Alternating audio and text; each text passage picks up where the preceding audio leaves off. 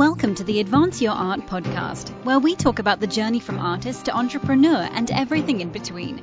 You've worked hard to hone your craft. Now take it to the next level with tips, techniques, strategies, and routines used by successful artists to grow their businesses and careers.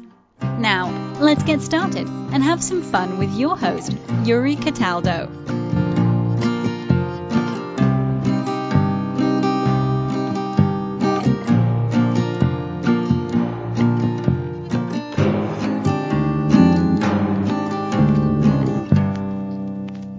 Good morning, Shayna. Welcome to the show. How are you today?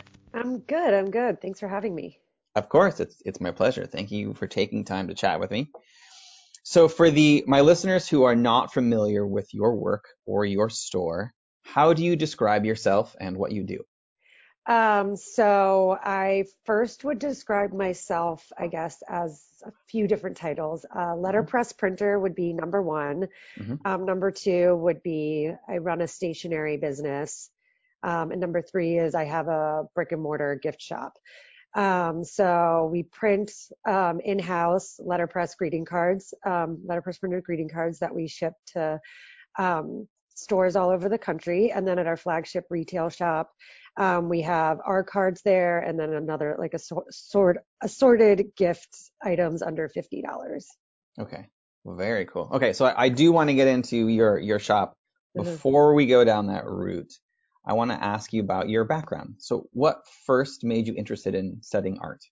I was in high school, and it was the only thing that I really felt passionate about, to be honest. Like I kind of was an angsty child, Mm-hmm. and the only place I really felt free and that I could express myself and my feelings and, whatever was going on in high school, through art. So I took all advanced art classes in high school. And then out of high school, I was like, well, I guess I'll go to art school just because I was 18 and I didn't really know what else I wanted to do. So I was like, Sure. I guess I'll do that. And I went to school for painting, to be a painting major. And because I had really enjoyed my drawing classes, but painting is just a totally different medium. So after a few years in art school, which is also totally different than, be it like just kind of playing around and like drawing and stuff, it became very much more like academicized for me, which kind of took a lot of the joy out of it. So I ended up taking some time off, and like moving to LA and being a waitress and working in an art supply store. And then kind of realized there was nowhere else to go. So I decided to go back to art school. But when I went back, it was for interdisciplinary art, which was much more what I was interested in. Rather than studying a specific medium, I was interested in kind of telling a story through whatever I had at my disposal. Okay. So for that one, so you went to the San Francisco Art Institute. What was it like being an artist in San Francisco in the early 2000s? So being an artist, I went to art school and then I kind of had fun with my friends who are not art artists or like we didn't go to school together. Yeah. So I could tell you what it was like to be a 20 something in San Francisco. Sure, that works too. In the early 2000s, everything was relatively affordable. Everybody goes out all the time. You're 20 years old. You're Yeah. exploring life. It's very like beatnik kind of free living. And then on the side, I mean, not on the side, but I went there for art school, but I kind of like living my life and like making art were kind of two different worlds a little bit, but they definitely went hand in hand. But I don't know that if my art making experience was specifically tied to San Francisco, kind of more my life kind of, free love experience was not like specifically like that, but just kind of like, just not adhering to many rules. Yeah, that's great. Well, so it's interesting. I mean, I now travel to San Francisco a lot for the company I work for, and it's I'm curious to see how it's different from when it was in the early 2000s and even before that. I know that because of the tech money has come in and kind of gentrified a lot of things and made a lot of the the areas less, I'm saying, interesting than they were before. Yeah. Yeah, like when I was there, when I moved there in 2003, it was right after the first dot-com bubble had burst. So people Hmm. were just like fleeing the city in droves because they didn't have any money. Yeah. So now where it's like people are fighting for apartments and overbidding, and if there's an open house, like 100 people like come in, and people like be like, I can spend $500 more than you're asking. When I was there, everybody was lowering their rents and like Yeah. working deals out and like making deals with their landlords. So I mean, I wouldn't say my place was super affordable, but it definitely Hmm. was not what it was like now. And I feel like there's just a lot of like youthful energy there, and it's a very close kind of city where everything's in proximity of each other. So it kind Yeah. of felt like a really big dorm room where, Yeah. where like your friends live across the street and around the corner, and everyone's at the same bar, and it's just makes it easy to be social a lot. Yeah. So what did you do after you graduated, and how did Chicago come into play with your journey? So when I graduated, I actually got an internship at Women's Studio Workshop, which is in upstate New York, which is where I did book and paper art. And I was there for 6 months. And then between that, like my graduation time and coming, I went back to San Francisco. I also like traveled around Southeast Asia. I was in New Orleans volunteering after Katrina. I did a Hmm. bunch of things. I moved back to San Francisco for a year. And then when I was there, I decided to apply for grad school in Chicago. Okay. So I did a bunch of things in between, but then I moved back from San Francisco to Chicago in 2008. Okay. So in Chicago then, so you went to Columbia College, and what made you decide that book painting and paper art was where you wanted to start focusing on? So when I was at San Francisco Art Institute, one of my interdisciplinary classes had been a bookmaking class, and I Hmm. really just enjoyed how words and images went together, and then also the idea of like sequentiality and like having pages turn and it being an interactive kind of more immersive experience rather than something that you just kind of look at it and interpret. So that was where I first started thinking about it. And then when I went to Women's Studio Workshop, I kind of continued that. It was a book arts center. Um, and then from there, that was when I was like, I want to do this, but I want to spend some time in between. So there's only a few book art programs in the United States, and actually the University of the Arts in Philadelphia was where I had originally wanted to go, but I was waitlisted and never got out the waitlist, so I ended up in Chicago. I had also gotten into school in Iowa, at the University of Iowa, the grad program there. Hmm. But I had my boyfriend with me, and he was not about to move from San Francisco to Iowa. So, so we chose Chicago, which Sure. was still great. I mean, I'm glad. I think my life would have gone totally different if I had, decided to, if I had gotten into Philadelphia, this University of the Arts in Philadelphia, or if I had decided to go to University of Iowa instead of Columbia College in Chicago. Yeah. So, Okay. Great. Okay. So tell me about Steel Pedal Press. And I'm most interested in the beginning. Why did you decide to start this company? And I'm going to guess that throughout your art training that there wasn't a lot of business school types of or business management kind of classes you took.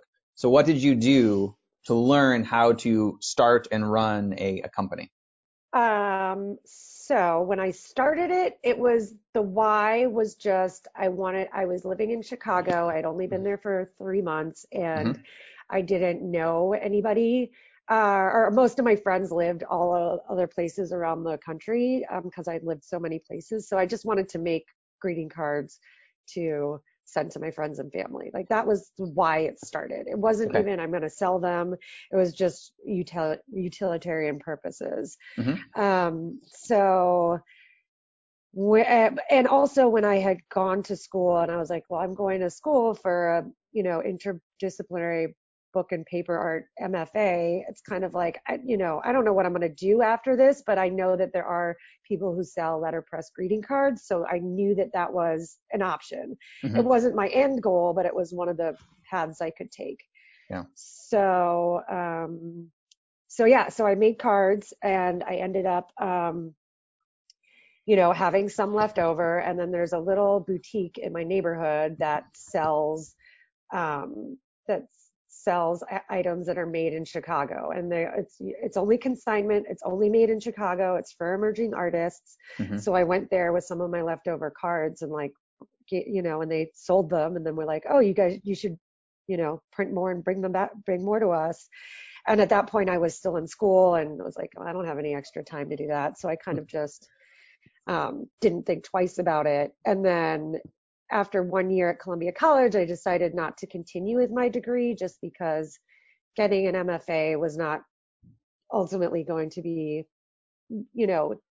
taking me towards the goals that I was interested in. Or I guess I didn't have any specific goals, but I just knew that the academic art world was not for me. So it wasn't the path I needed to go down anymore. Yeah. So at that point, I ended up having, I started a community garden and did some like kind of more interactive art pieces. And then, just planned a wedding and got married and was like, I have this skill. I want to do something with it. Like, maybe I'll try printing more cards. But it was very kind of haphazard. Like I kind of stumbled upon it. Like there was no business plan. I didn't necessarily want to do it. I didn't want to, it wasn't, I didn't want to do it. I wasn't like specifically going towards that goal. So, so I think at some point I was just like, well, I'm kind of doing this a little bit on the side. I'm going to give it 6 months and see if it works. And if it does, I'll just keep doing it. And that's kind of where it started. But I always had a like, if this ever stops working, I'll just figure something else out. Yeah. So that's kind of how it started. And then I just kept working. So I just kept doing it.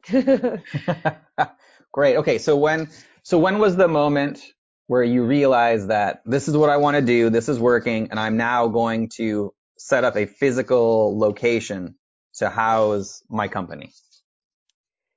So I always needed a physical location because I had a press. So the first like 6 months, I was taking 2 buses all the way up to Evanston, which is like 16 miles away, and like hour and a half, and like pulling my rolly suitcase full of paper to print. And at some point, I was like, okay, this is getting ridiculous and not worth my time. I should buy a press. And then as soon as I needed to buy a press, I needed somewhere to put it.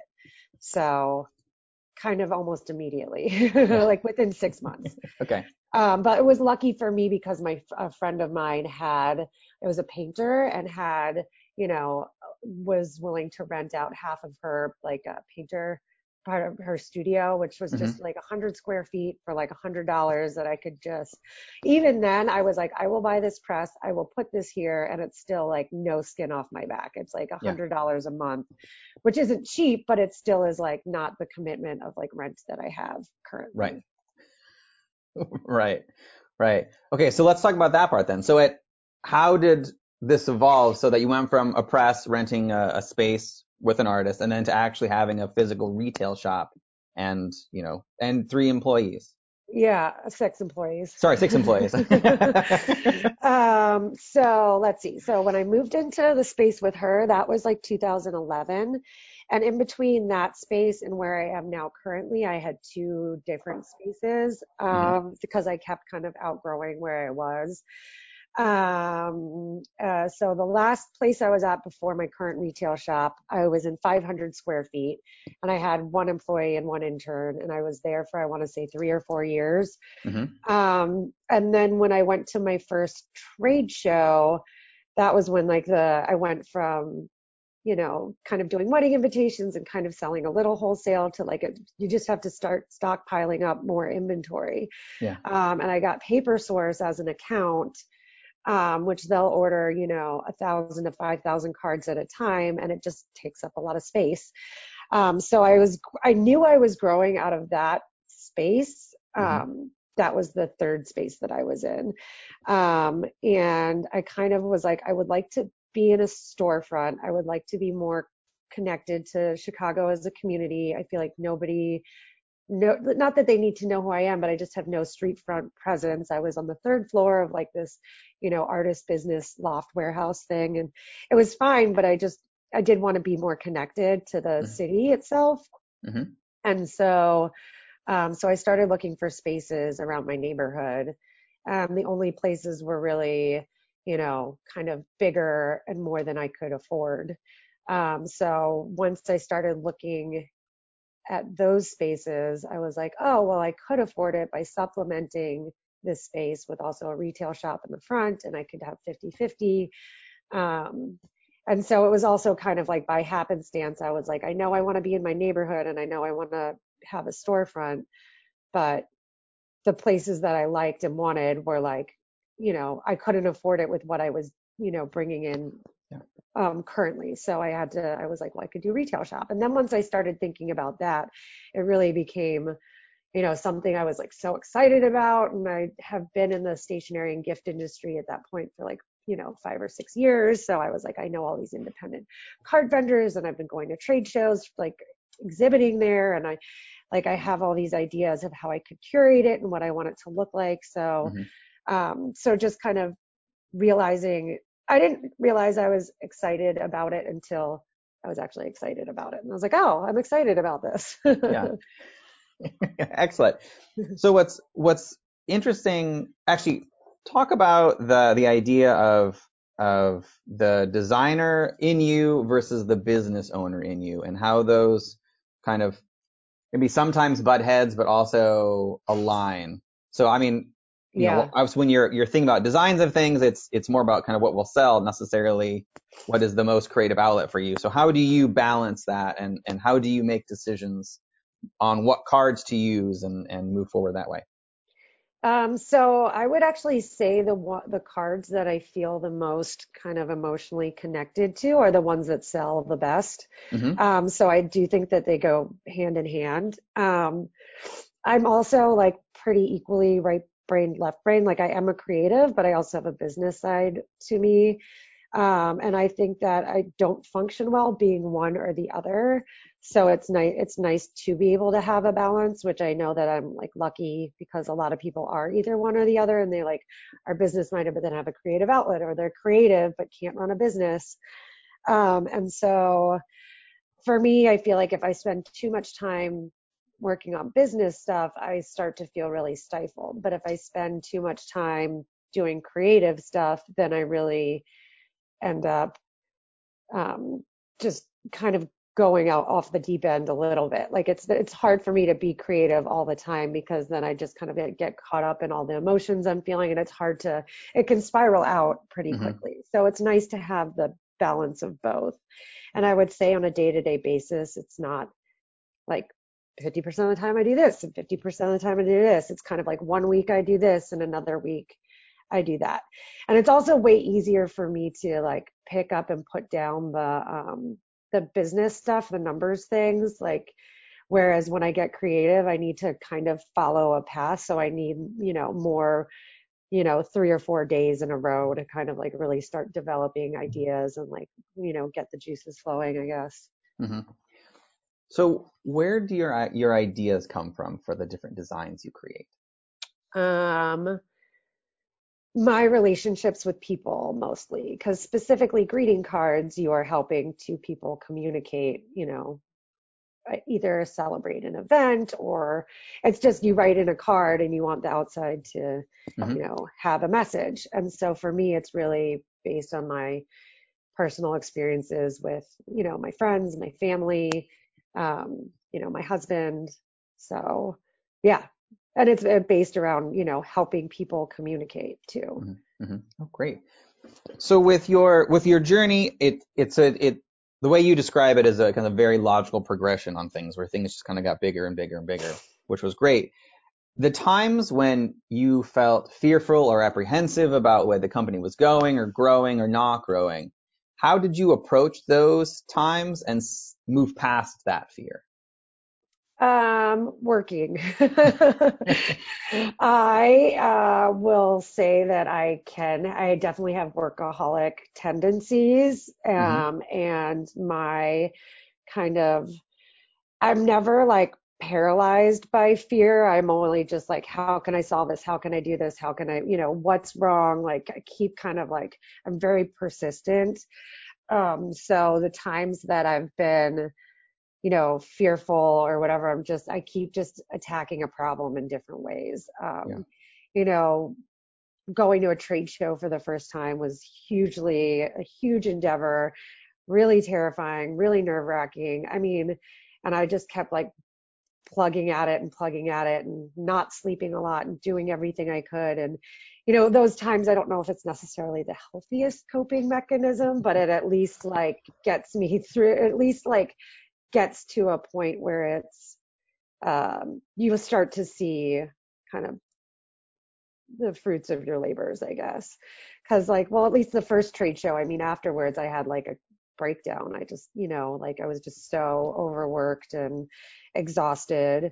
And then the other big thing that I did was open the retail shop, which was terrifying, but I just knew I wanted to do it. So I was like, I'm just going to figure out how to make this Mm-hmm. work.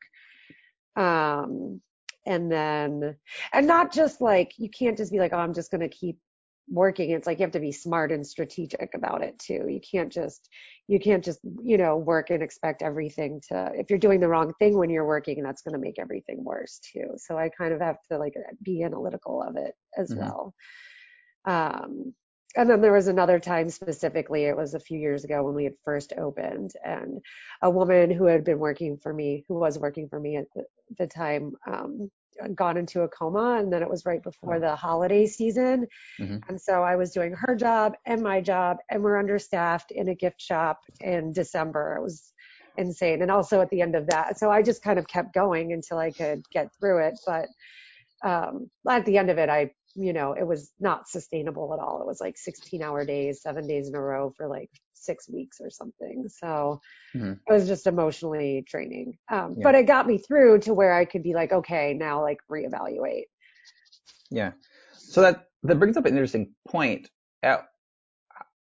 When you're looking at your business, how do you decide to bring on another employee? It depends on how much needs to get done and how many hours there are in the day, I guess. It's like kind of just simple math. Mm-hmm. But I'm very, what's the word? Like not cautious, but like conservative with how I bring on help. So it'll be a part-time person, then it'll be another part-time person, then maybe the part-time person becomes a full-time person, and Mm-hmm. it's very slow increments. And I also like to, because I feel like I'm always in this sense of like anything could go away at any point. I kind of like start with like, we're going to start paying you at this point, just because I don't want to overextend and then have to take away money from you, but you'll get Yeah. like bonuses or like incentives or everything else, instead of being like, I'll pay you like $25 an hour and then be like, oh, I can't afford this. It's kind of like, we'll start here and then we'll like give you a few more hours, then we'll give you, a little raise, then we'll give you a bonus, things like that. Mm-hmm. So it's not kind of like, and I've never hired, there's only been one person that I hired on like full time, like as they came in, and that was just last year. Everyone else is either like part-time or started part-time then went to full-time, or a full-time person replaced a part-time person. So yeah. Sure. How do you look at the future of your industry? In the retail shop and also in the main card business that you're in. Are there certain trends you look for or places that you look at? But how do you make decisions about 1 year, 3 years, 5 years from now? As you can probably tell, I'm not like a really good long-term planner. So I usually do like 3 to 5 years is Okay. the most I'll do, just because I know how quickly things can change. If you asked me like 5 years ago if I was going to open a retail shop, I'm like, no, I'm like, I didn't, so it just, the things that happen along the way, you have to kind of be flexible to go with what's working. Yeah. So stationery specifically, I think bigger companies like Hallmark or Papyrus just filed bankruptcy and is closing down all their shops. I mean, like bigger companies that were more for everybody, like grandmas and every, like Walgreens and whatever. I think Mm-hmm. those type of greeting cards, those like kind of big players in the industry are getting smaller, Mm-hmm. but it's the smaller boutiques like what I do and a lot of my other colleagues. Those are the ones that are seeing growth because people, if you're going to send us like generic birthday greeting, you could just do it on Facebook now. You don't need a card for everything. But if you're going to take the time to buy a card, you want it to be special and unique and potentially handmade or say exactly what you want it to say.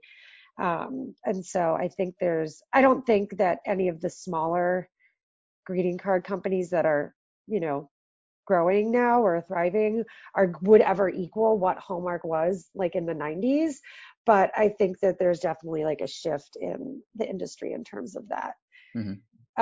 And then brick and mortar, I mean, I don't know, honestly. I like there's a Target that's opening up in my neighborhood, like just a few blocks away from me. That terrifies me. Mm-hmm. I think that, where I was when I opened, there wasn't anything really like us. And it was because it was in my neighborhood and I've lived in my neighborhood for 12 years. But my neighborhood is, very quickly gentrifying and changing. And so I don't know what that means for the future of my brick and mortar specifically, because Okay. like we can't offer Target prices. We just can't. Right. So I don't know. Yeah. But I would like to think that what we have is like, more unique and like not as generic as something you could find in Target. So maybe Mm-hmm. that will help. Yeah. So with your sales, how many of them come from your online store, like just on your greeting cards and other stationery, versus people who come into the store and physically buy them? So very few people buy our stuff online. We're Okay. mostly wholesale and retail. Yeah. So, and it's about 50-50 what the retail store makes. And then the other 50% is, or whatever, it's like 49, 50, something like that is what we sell wholesale, like at trade shows and to like Mm-hmm. other stores around the country. Yeah. Paper Source is definitely our biggest account. And then, but like in our retail store, it's only like 10% of the sales in our retail store are actually our products. The other sales are from, we have candle vendors and glassware and mugs and things like that. Sure. Sure. Oh, that's awesome. So so I find it fascinating that particularly in your area that people like the tactile part of it. They want to go in and they want to, see the item, maybe touch the card, read it versus just buy something online. I think that's Well, absolutely fascinating. about it, like you buy a $5 card online and then you pay $3 shipping for it. It's like not that, I I guess don't there's that too. Yeah. know. Like it's more for bigger purchases, I think. Okay. Yeah. Very cool. So with everything that you have done and experienced so far, what would you say has been the best advice that you've ever received? In terms of running a business or in terms of It could be about just, anything. Running a okay. business, how you approach your art, just Yeah. whatever has helped you the most. And it could be just Um, in one area too. yeah. I mean, yeah, know your numbers, I guess, if you're running a business. And then also, take care of your like personal health should be number one priority. Hmm. Because if you don't have your own personal health, then you can't actually, run your business or take care of yourself or have any time to, do the things that are actually important in life, like experiences and family and relationships and stuff like that. Hmm. Well, great. Well, Shayna, thank you so much for taking the time to chat with me. I really appreciate it. If the listeners would like to physically go to your shop, what's the address? And also, what are other ways they can see what you're working on and also what's your website? It's steelpetalpress.com. And then we also have like Instagram and Facebook that's at Steel Petal Press. Okay, well, wonderful. Yeah. Well, I'll put that in the show notes, and so they can click right through and hopefully get some of your cards and see what you're up to. Yeah. Great. Well, thank you so much. This is great. Yeah. Thank you. Thank you for listening to another episode of the Advance Your Art podcast. If you like this episode, please go into iTunes and give us a 5-star rating. And while you're there, hit the subscribe button so that every single time I release a new episode, it will go directly to you without even thinking about it. If you're interested in hearing older episodes, please go to advanceyourart.com where you can find the catalog of everything I've done so far, as well as contact information and projects I'm working on. Thank you again, and have a great day.